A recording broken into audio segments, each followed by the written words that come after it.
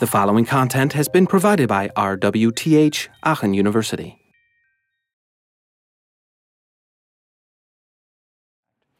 So touch is special, right? First of all, it's bidirectional. We already talked about this.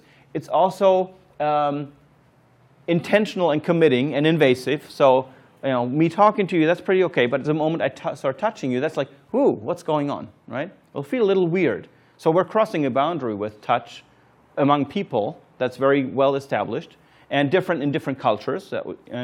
And so when a system starts touching you, it's also something that you will be very aware of and that can feel sort of intrusive, right? Much more so than the system beeping at you or showing you something on a display. It, at the same time, is very expressive, right? So we can touch somebody on the arm in like 10 different ways. One means go away. The other one means hey, I'm sorry and I feel with you. So there's a lot of emotional load in there. Then touch has much more parameters than just the force with which I'm touching. So if a system touches me, it touches me with a particular force, but it could also create a certain texture for me to explore. It could feel rough or smooth. It could give me feedback as a temperature. This actually works for heat displays. So a system that when you get an important text message, your phone gets hot in your pocket, that kind of stuff. Moisture is also something we can detect with touch. So there's lots of different levels here. We have bad absolute resolution, but very good relative resolution, like with many of our senses. And there are many reasons why we touch. We touch to do things, like I need to touch this button to press it. We touch to probe, to find out where is the button, to explore an interface. We touch to fidget because we're nervous. You're holding, this thing there in your hand, playing with it because, that's sort of a distractor. We touch to communicate. We reach over and touch somebody else. We touch to verify whether something is like it is. So I can reach into my pocket and make sure that the mute button is, off right now and not muted by just touching that control and feeling it. We touch for enjoyment. So, a well-designed device like this remote might just feel nice to touch and explore, and we touch to connect to other people, right? So there is a lot of stuff going on. At the same time, there are a lot of inhibitions about touch, right? It may feel too intimate for people. It may feel forbidden. It may suggest that pain is possible. Like I can't really hurt you while I'm over here, but I can hurt you when I'm holding your arm, right? It may feel dirty because, germs and, oh my God, I'm going to die, and diseases. So we have all these things that are all in there when you design touch. And as technically oriented people, we tend to forget about these aspects, but they're very important to consider when you're designing haptic output. So touch provides information, right? What kind of information does it provide? You can assess the properties of something. You can verify completion. When you lock your bike, you may just push that bike lock in or make sure that the key is in the lock correctly. You can monitor activity or progress on something using it, like holding your hand on your CD drive to make sure it's still spinning.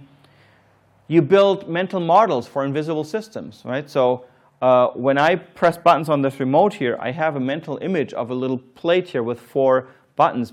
By pressing and operating it, I build a model of how this thing works inside. It might be correct or not, but that's my model of it. We also use it to judge others, right? So touch is also when somebody gives your hand and it feels like a dead fish. You think, that's a wussy. So there's all these things that we associate with it. Touch can help us with this complex interfaces. So if you've got lots of buttons to explore on here, there's a reason why some of these buttons have little dents and others are sticking out, so we can find them more easily. And we have muscle memory with touch, right? So I can actually use this, remote without really having to look at it because the combination of muscle memory and touch to explore and probe allows me to find the right buttons that I'm looking for.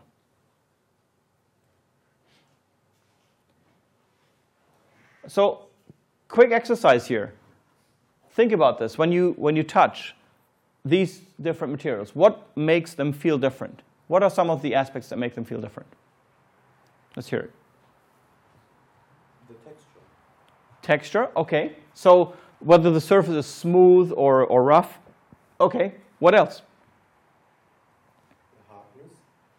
Yes, whether they are there's a give, and whether that give is elastic, so it springs back, or whether you can dent it and it stays back, or whether it's just hard to begin with. What else? Yeah? Temperature, yeah. Touch a piece of metal, we've all done this. Is this really metal or is it plastic? You touch it and you kind of know. Anything else? Yeah? The color of the... Well, you can't explore that by touch, though. That'd be pretty cool if you have, like, color touch. But especially these questions of temperature, surface friction, and elasticity versus rigidity are all things we find out by touching different materials. So if we can design these, maybe, in a device that can give us this feeling when we explore to touch, that would be pretty cool. So we've mentioned all those.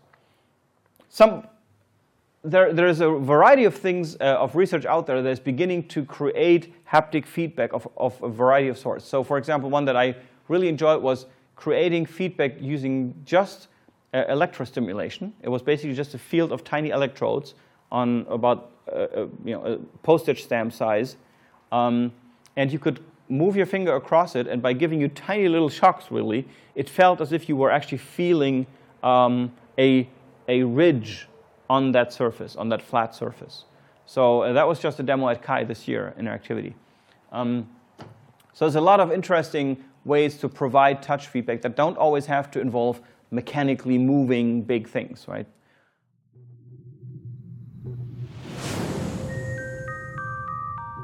This content was provided by RWTH Aachen University.